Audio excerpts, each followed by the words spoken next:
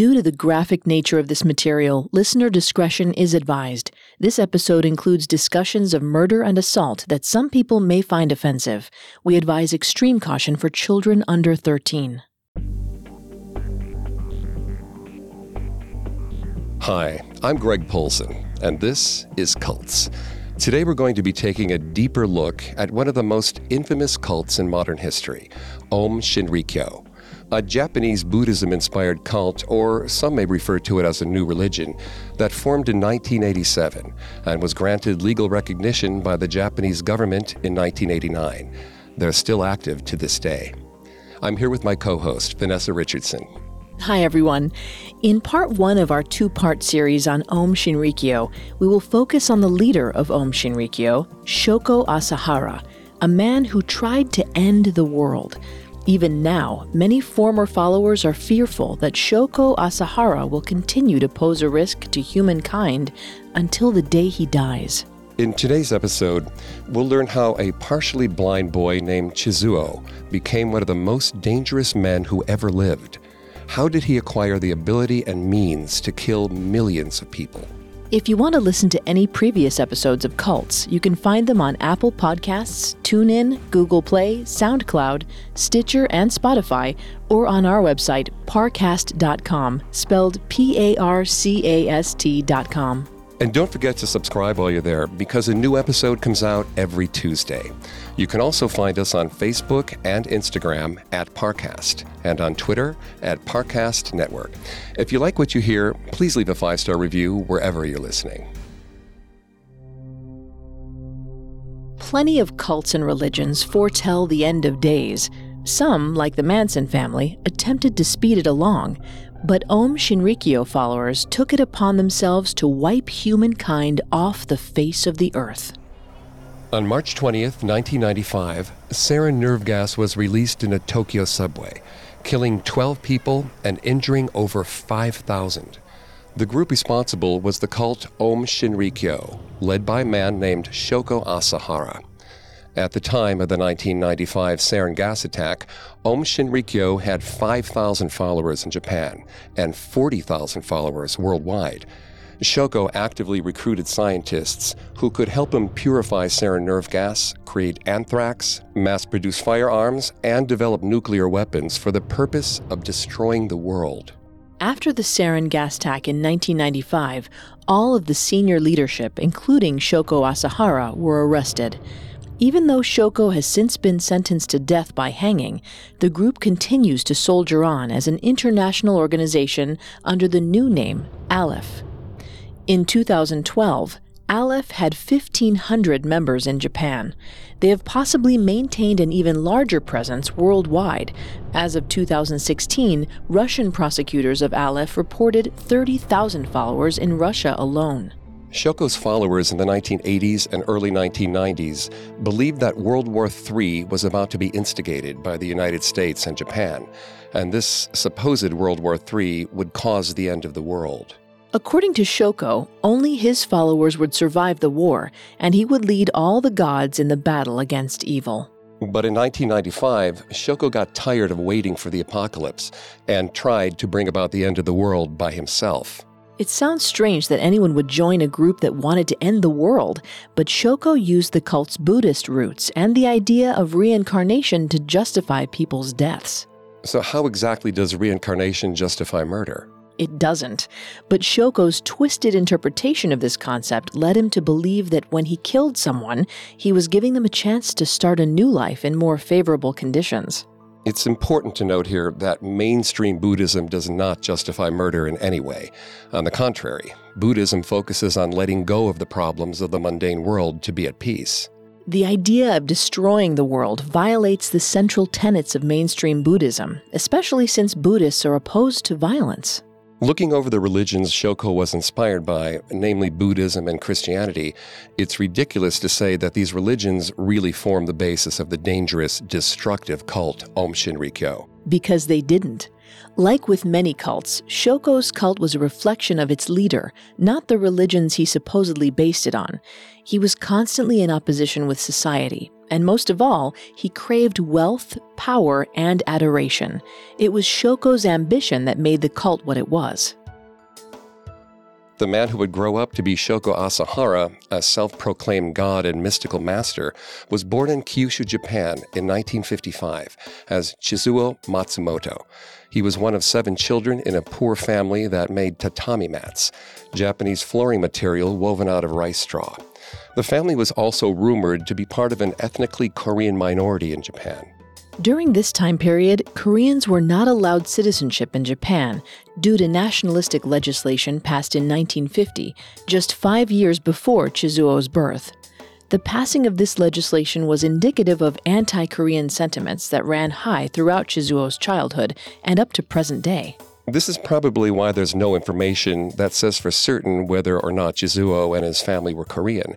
If they were, they would likely have been careful to hide their ethnicity. According to the psychiatrist Robert Lifton, famous for his studies on destructive cults, it is very possible that Chizuo's desire for money and power was a way of compensating for his insecurity over his family's societal position. As if his humble origins were not enough, Chizuo suffered from congenital glaucoma, which took away his sight in his left eye and severely obscured his vision in his right. Due to his condition, Chizuo qualified for admission into a special school for the blind. However, because he had limited sight in one eye, Chizuo found himself in an advantageous position compared to his peers. According to accounts by his former classmates and teachers, his sight made it easy for him to manipulate other kids. He charged other students money for taking them to shops and restaurants, and even insisted that they treat him to meals. Unusually large for his age, Chizuo had no problem resorting to violence against his peers if he saw fit. But size wasn't the only thing that made Chizuo an intimidating bully. From a young age, Chizuo trained in judo, one of the few martial arts that blind fighters are able to effectively practice.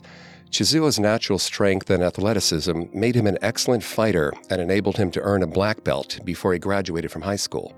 Being so powerful compared to his peers could have contributed to an inflated feeling of self-worth, which would later develop into narcissism.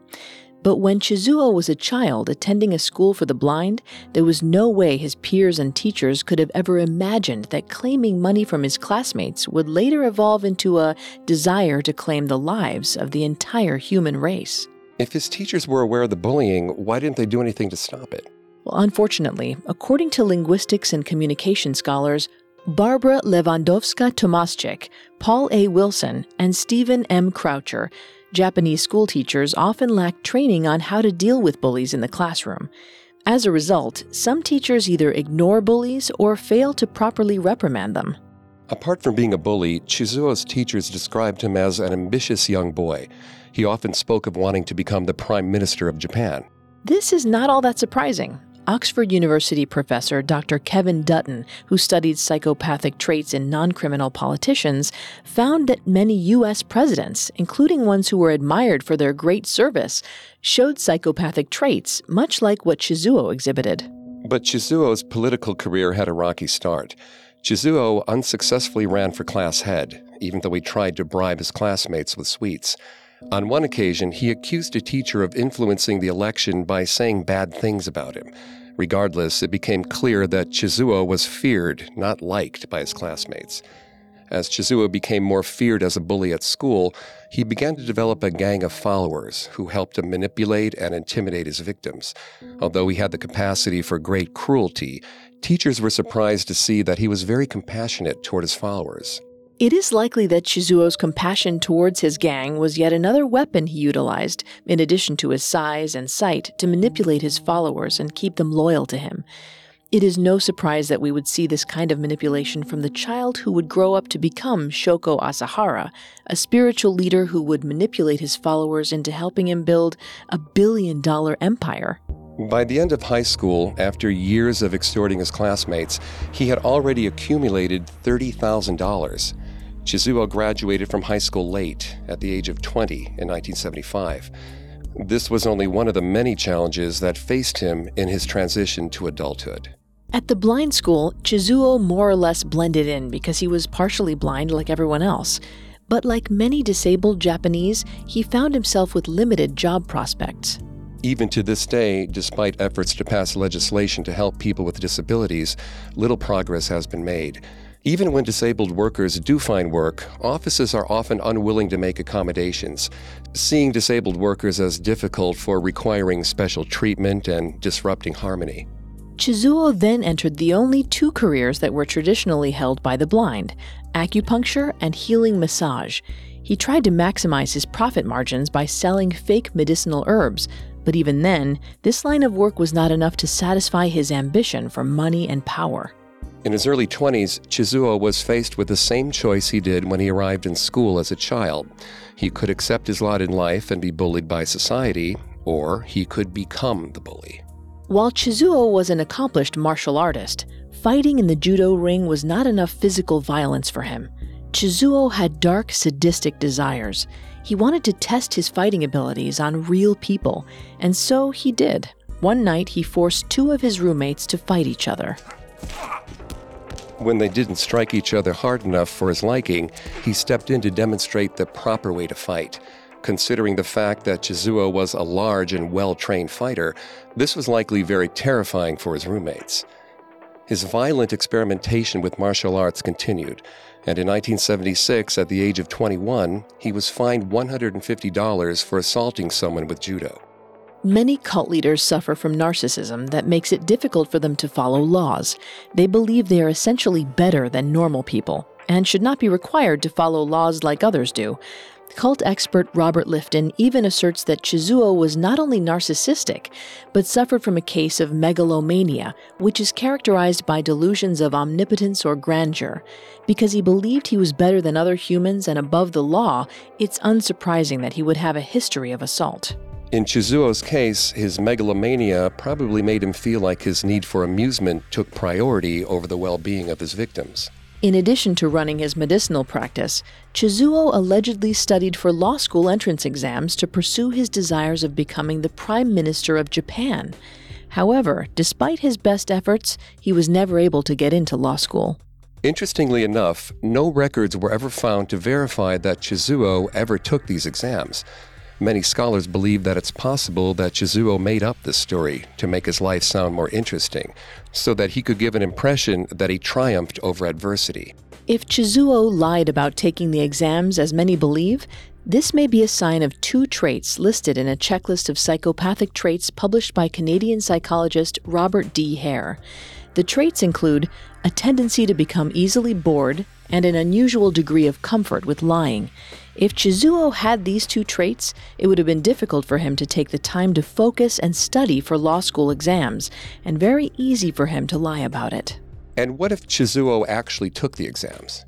If Chizuo actually failed the exams as he claims, this marks an important point in Chizuo's development. Politics was the only legal way in which Chizuo could turn the tables on society and become above the law. Once this was no longer a possibility, Chizuo had to find another way. Chizuo's decision to found a cult was likely a calculated choice. Having exhausted his original plan of gaining influence and power, Chizuo realized that spirituality was an alternative path to raising himself above everyone else. To better understand why Chizuo chose to pursue spirituality, it's important to understand the historical context of post-war Japan.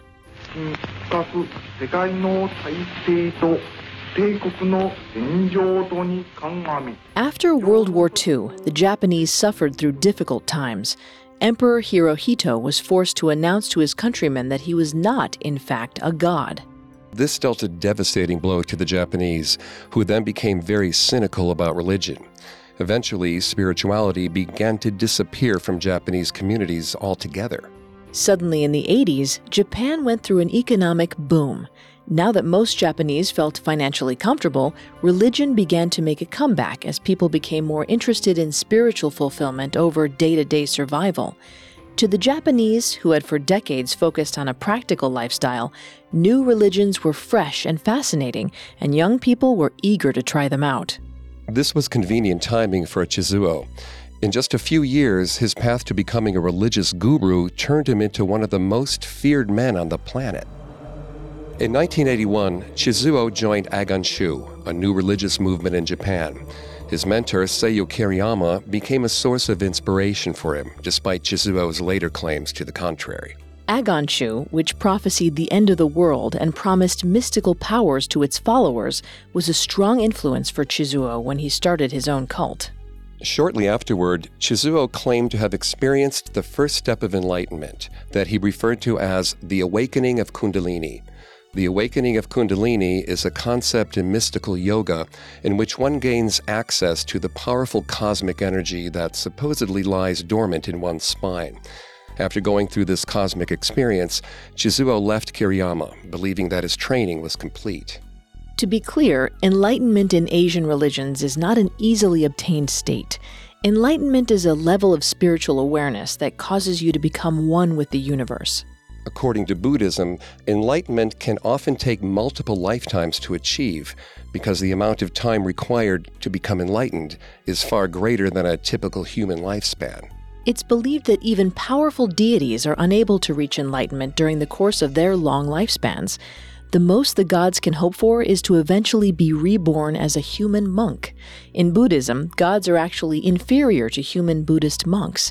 Only as a monk can one have a chance to reach enlightenment, and even then, only after an entire lifetime of tireless study. It was unlikely that Chizuo truly reached enlightenment as he claimed, given that Chizuo spent much of his life in pursuit of wealth and power. It's unlikely that he achieved enlightenment, considering it's a mental state in which the pleasures of the mundane world become irrelevant.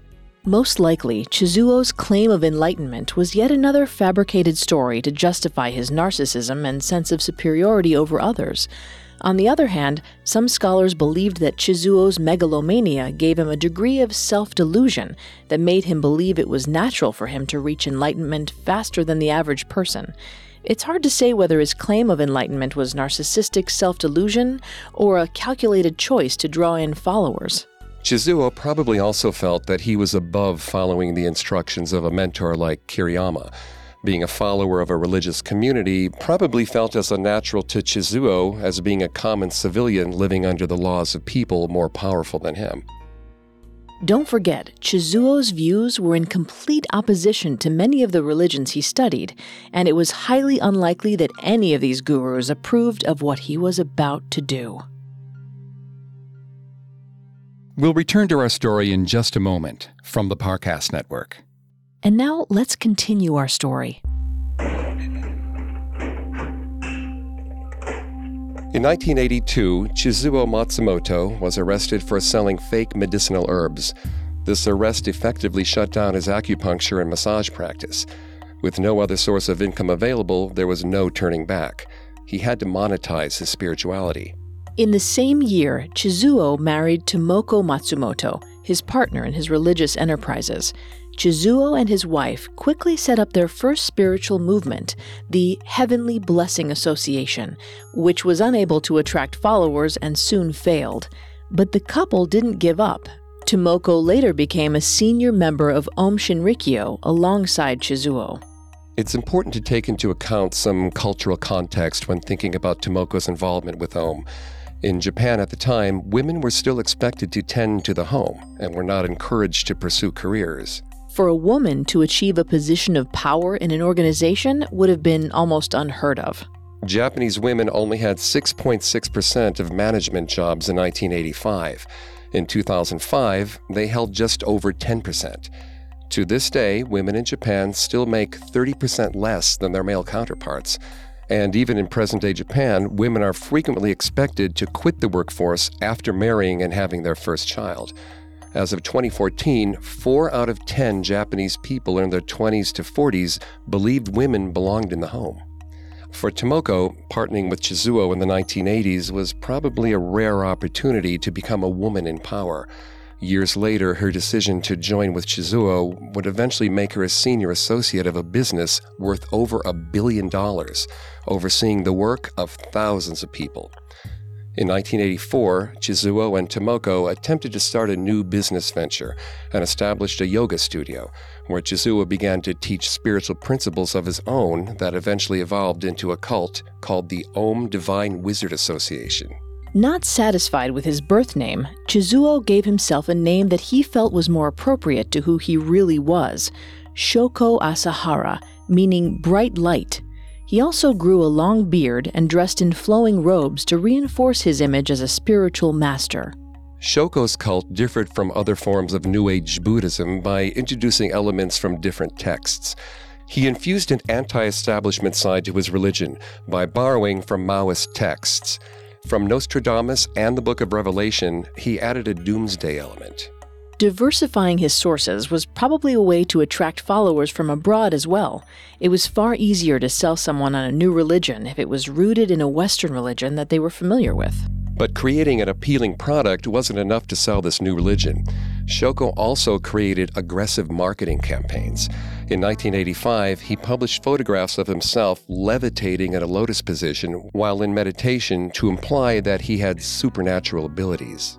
While the images were instrumental in making him visible to the public, the way these images were created were considerably less mystical. Shoko simply sat in a lotus position, leaped off the ground repeatedly, and photographed himself doing so. With a combination of athleticism, trick photography, and a new name, Shoko successfully made many people believe that he was a guru capable of supernatural feats. In 1985, Shoko claimed to have experienced another vision while wandering near the coast of Japan. According to Shoko, a deity appeared before him and anointed him as Abiriketsu no Mikoto, the god of light who leads the armies of gods. The phrasing is very important here because it was essential for Shoko that within his cult, nobody could question his authority. Even if a follower claimed to have a divine vision themselves, their spiritual experience couldn't delegitimize his, as he was not only a god, but a god who oversaw other gods. In 1986, Shoko claimed that he underwent yet another religious experience that he called a final enlightenment, which he achieved while meditating in the Himalayas. Amusingly enough, a New Delhi holy man who mentored Shoko while he was in the Himalayas later told reporters that Shoko had only meditated for 4 days before claiming to be fully enlightened. Despite the holy man's efforts to explain to Shoko that enlightenment took a lifetime to achieve and not 4 days, Shoko was not interested in his advice. Of course, Shoko conveniently left out this part of the story when he reported back to his followers. Shoko's decision to declare himself an enlightened being was not a random decision. One of the most distinctive aspects of Buddhism is that it's one of the few religions in which gods are not ranked above humans in importance. As I mentioned earlier, in Buddhism, enlightened human beings outrank gods, who are seen as entities who thrive in the mundane world and therefore are the most limited by its rules. So by declaring himself to be an enlightened being, Shoko didn't just establish himself as a wise sage, he essentially established himself as a being superior to a god. But it wasn't enough for Shoko to simply be seen as an enlightened human being. Enlightened human beings in mainstream Buddhism don't use their abilities to rule over other humans. So Shoko embellished his version of enlightenment and made claims of having impressive magical abilities to set himself apart. Claiming to have magical powers was also a calculated decision. Anime and manga had become wildly popular in Japan by the 1980s. Manga is a Japanese comic book style based on 18th century Japanese art. Anime refers to animated films that are drawn in the manga style. In many anime and manga storylines, protagonists are young people who don't fit into society but realize their greater destiny when they develop supernatural powers to defeat evil. It's easy to see the similarities between a typical anime plot and Shoko's religion. When Shoko promised young people magical powers, they saw this as an opportunity to develop abilities just like their favorite characters in anime. In addition to levitation, Shoko promised many other abilities to his followers as well, including being able to emit healing energy from their hands and being able to hold their breath underwater for over 15 minutes. Despite the success of his trick photography, the Aum Divine Wizard Association was not able to attract enough followers. So in 1987, Shoko founded Aum Shinrikyo, which translates to Aum Supreme Truth. The Aum refers to the sacred sound that was often chanted by Buddhist monks during meditation. Fans of anime and manga weren't the only people who joined Shoko's new cult. Some people believed that the world would end in 2000, and Aum Shinrikyo seemed like a legitimate solution for surviving the possible apocalypse.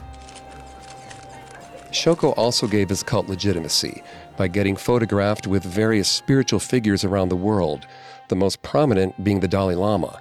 Shoko even claimed to followers that the Dalai Lama himself asked Shoko to propagate real Buddhism in Japan. After using innovative marketing to draw followers in, Shoko's mind control techniques made sure his followers stayed in the cult. Senior cult members guided lower-level followers through ascetic worship practices in which cult members were deprived of food and water and even subjected to physical violence to induce a more suggestible mental state. The mental state is often described by former followers as being a lightheadedness accompanied by the appearance of colored lights and impressive images of Shoko himself. LSD and other drugs were often taken by the followers to enhance these effects. But regardless of the process, the mystical-seeming experiences felt by the followers in their delirium would always be attributed to Shoko and cement his legitimacy as a person of great power. According to Dr. Robert Lifton, what Shoko achieved was a cult mind control technique called mystical manipulation, in which the followers go through experiences that appear to be spontaneous and magical, but in fact are meticulously crafted by the cult's leader. These seemingly mystical experiences demonstrated Shoko's divine authority.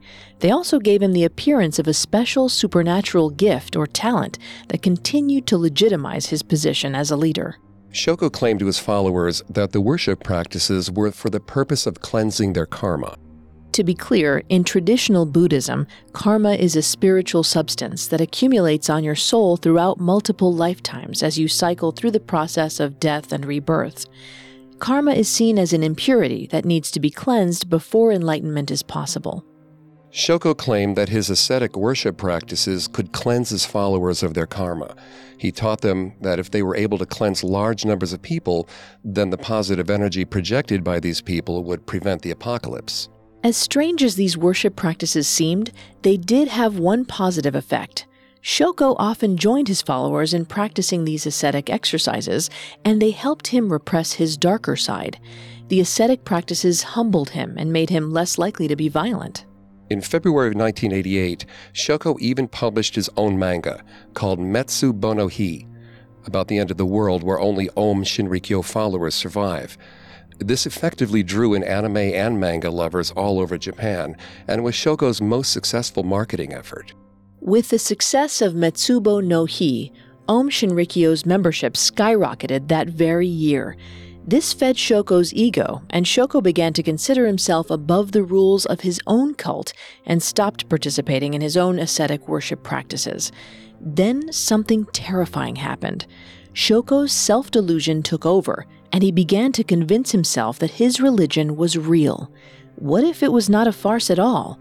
What if he was truly divine? Our story will continue in a moment, right after the break. Now the story continues. In 1988, a few months after the publication of Metsu Bono Hi, Shoko Asahara's belief in his own godhood was suddenly thrown into doubt when his extreme rituals resulted in the cult's first death. A 21-year-old disciple, Majima Terayuki, died of a heart attack after Shoko forced him to undergo freezing water ascetic practices during worship. The death of Shoko's follower hit Shoko hard. His concern over Majima's death and his own divine legitimacy was one of the last moments where he showed his humanity. Was it all for show, or was this truly a glimmer of Shoko's humanity? Majima's death marked a turning point in Shoko Asahara's evolution, a wake-up call even. Before Majima died, Shoko was convinced of his divinity, but now he was filled with self-doubt.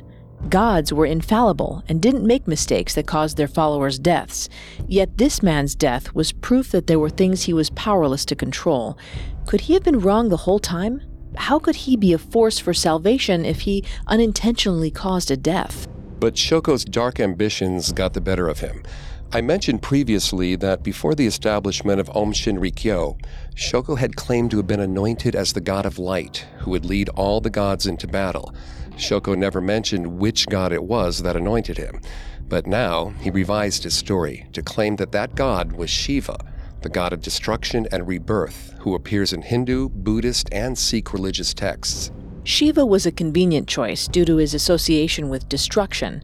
The decision to make a god of destruction central to his religion was an important one because Shoko could then manipulate his followers' understanding of this deity to justify anyone's death, including Majima's. To further justify Majima's death, Shoko used the concept of poa. Poa refers to any ritual that redirects a spirit away from the normal cycle of death and reincarnation and towards a more favorable destination. An example of this is in Chinese culture when loved ones chant Amitofo to guide the spirit of a deceased family member towards a blissful afterlife, instead of the typical path of rebirth.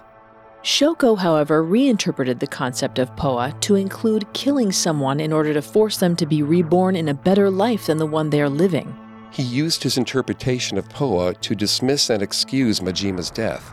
He proclaimed that any deaths caused by Aum Shinrikyo were a cleansing process that would send the deceased into a more favorable rebirth. And just like that, Shoko got away with Majima's death. This opened the door to more deaths to come. Now anyone could be killed at the whim of Shoko.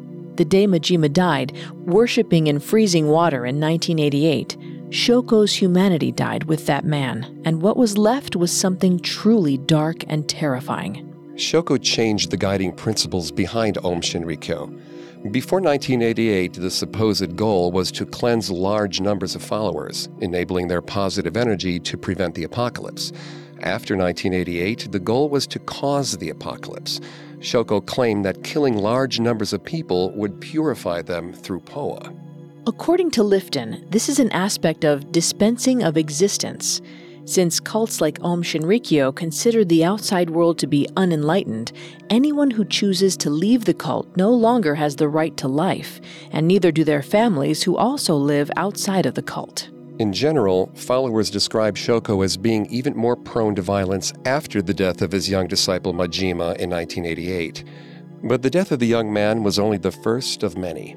The intensity of Shoko's worship services began to increase, incorporating outright torture into the sessions. Often followers were fully submerged in boiling water. As the violence escalated through the end of the 1980s, more followers began to have doubts about Shoko. Shoko then used worship services as a punishment for doubters. However, Shoko's normal worship practices were so similar to his punishments that the line between punishment and worship began to blur. Now all followers who were not senior members were treated like potential traitors. The intensity of the punishments were so intense that followers died during worship with increasing regularity. Naturally, as the violence worsened, more followers attempted to leave. This only incensed Shoko, who began to torture and kill anyone who challenged his authority. In 1989, Aum Shinrikyo was recognized formally as a religion in Japan and was rewarded with tax benefits. The tax-exempt status protected Shoko from investigations by law enforcement due to laws originally put in place by the United States after World War II. The U.S. wanted to undermine the Japanese emperor's influence by passing laws that favored other religions, and Shoko took full advantage of this legislation. Shoko began to exempt himself and even more rules of his own religion. He started to claim that he was a source of powerful energy that followers could draw from. Despite the fact that Shoko preached abstinence from sex, he exempted himself from the requirement of abstinence and frequently engaged in tantric sex sessions in which he supposedly transferred his energy into female followers' bodies. But this was likely just an excuse to sexually exploit his female followers, since according to Aum Shinrikyo, this wasn't the only way in which energy could be transferred. Shoko himself claimed on national television in 1987 that he could transfer energy simply by touch. As a money-making scheme, Shoko insisted that followers needed to drink his magical blood to get his energy. And not surprisingly, followers had to purchase containers of his blood at high prices. Shoko even sold his bathwater for thousands of dollars. By 1990, recruits were expected to pay $10,000 a month to be fitted with electronic helmets that were supposed to align their brain waves with Shoko's. According to Shoko, the helmets could receive frequencies transmitted from Shoko's brainwaves. In addition to renting the helmets, Shoko told the members that they needed to devote their energies to preparing for the apocalypse and encouraged them to donate all their money to him. By the 1990s, Shoko was a very wealthy man. Aum Shinrikyo was a multi-million-dollar corporation. Emboldened by his self-proclaimed godhood, wealth, and his cult's official status as a tax-exempt religion, Shoko's confidence was at an all-time high. So he decided to pursue his childhood dream of becoming a government official. In 1990, Shoko ran for parliament, but his campaigning techniques were laughable at best. His campaign consisted of eccentric white-robed followers chanting Shoko Shoko Asahara.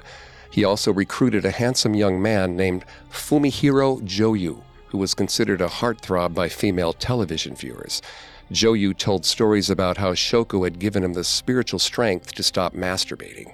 Shoko was confident that Japan and the whole world would recognize him as a god on earth, and was deeply disappointed when the rest of Japan didn't share in his delusion. Because Shoko only took campaign advice from his own followers, it caught him by complete surprise when he lost the election in a landslide. Shoko's childhood dreams had been dashed.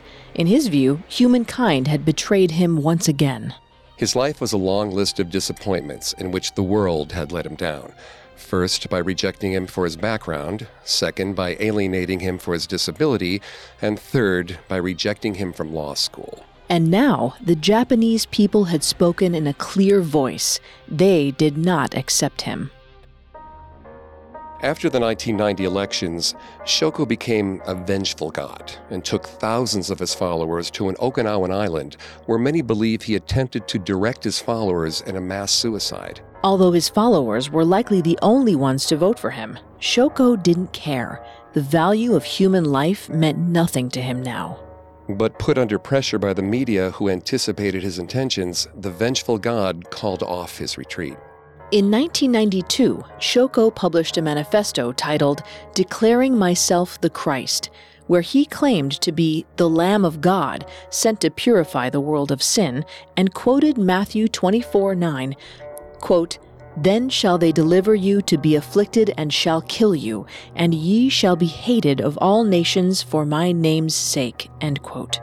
In the same year, Shoko declared war on Japan, the United States, the Freemasons, the British royal family, rival Japanese religions, and Judaism, claiming they were the dark forces that he was anointed to defeat. According to Shoko, the U.S. was spreading rampant materialism, which was negatively influencing the culture of Japan. In 1994, when law enforcement began to suspect his development of biochemical weapons, Shoko denied the claims, insisting that American and Japanese military aircraft had flown over his facilities and sprayed biochemical weapons on his compound. Shoko's followers believed that he was the target of the poison gas, not the producer.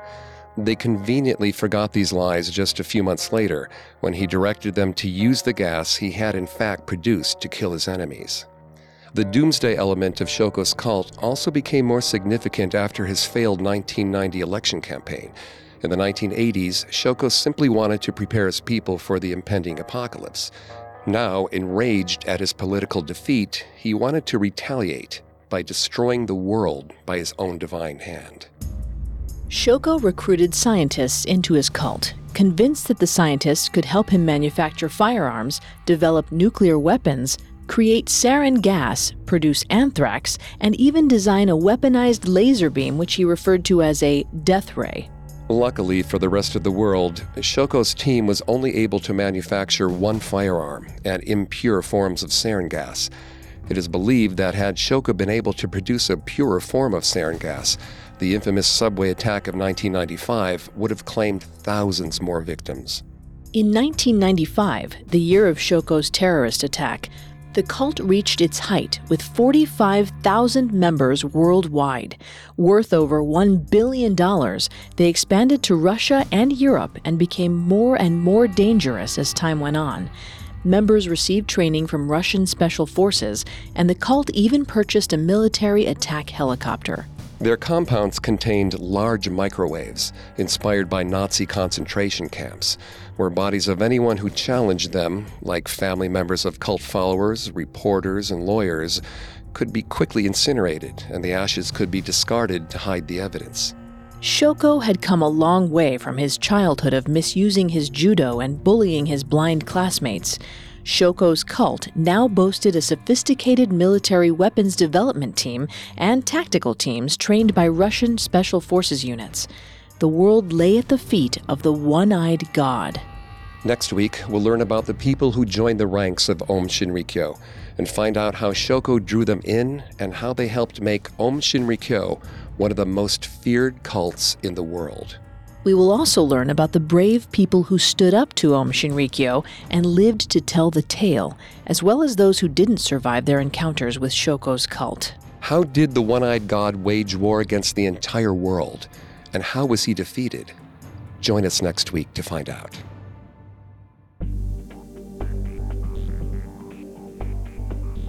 Thanks again for tuning in to Cults. If you want to listen to any previous episodes of Cults, you can find them on Apple Podcasts, TuneIn, Google Play, SoundCloud, Stitcher, or on our website, parcast.com, spelled Parcast.com. If you like what you hear, please leave a 5-star review or tell us what you think on social media. We are on Facebook and Instagram as @Parcast and Twitter @Parcast Network. It seems simple, but it really helps our show. Join us next Tuesday as we continue delving into the twisted psychology of Aum Shinrikyo. Cults was created by Max Cutler and is a production of Cutler Media and is part of the Parcast Network. It is produced by Max and Ron Cutler, sound design by Ron Shapiro, with production assistance by Joel Stein and Carrie Murphy. Additional production assistance by Maggie Admire, Carly Madden, and Jeanette Manning. Cults is written by Joseph Uren and stars Greg Polson and Vanessa Richardson.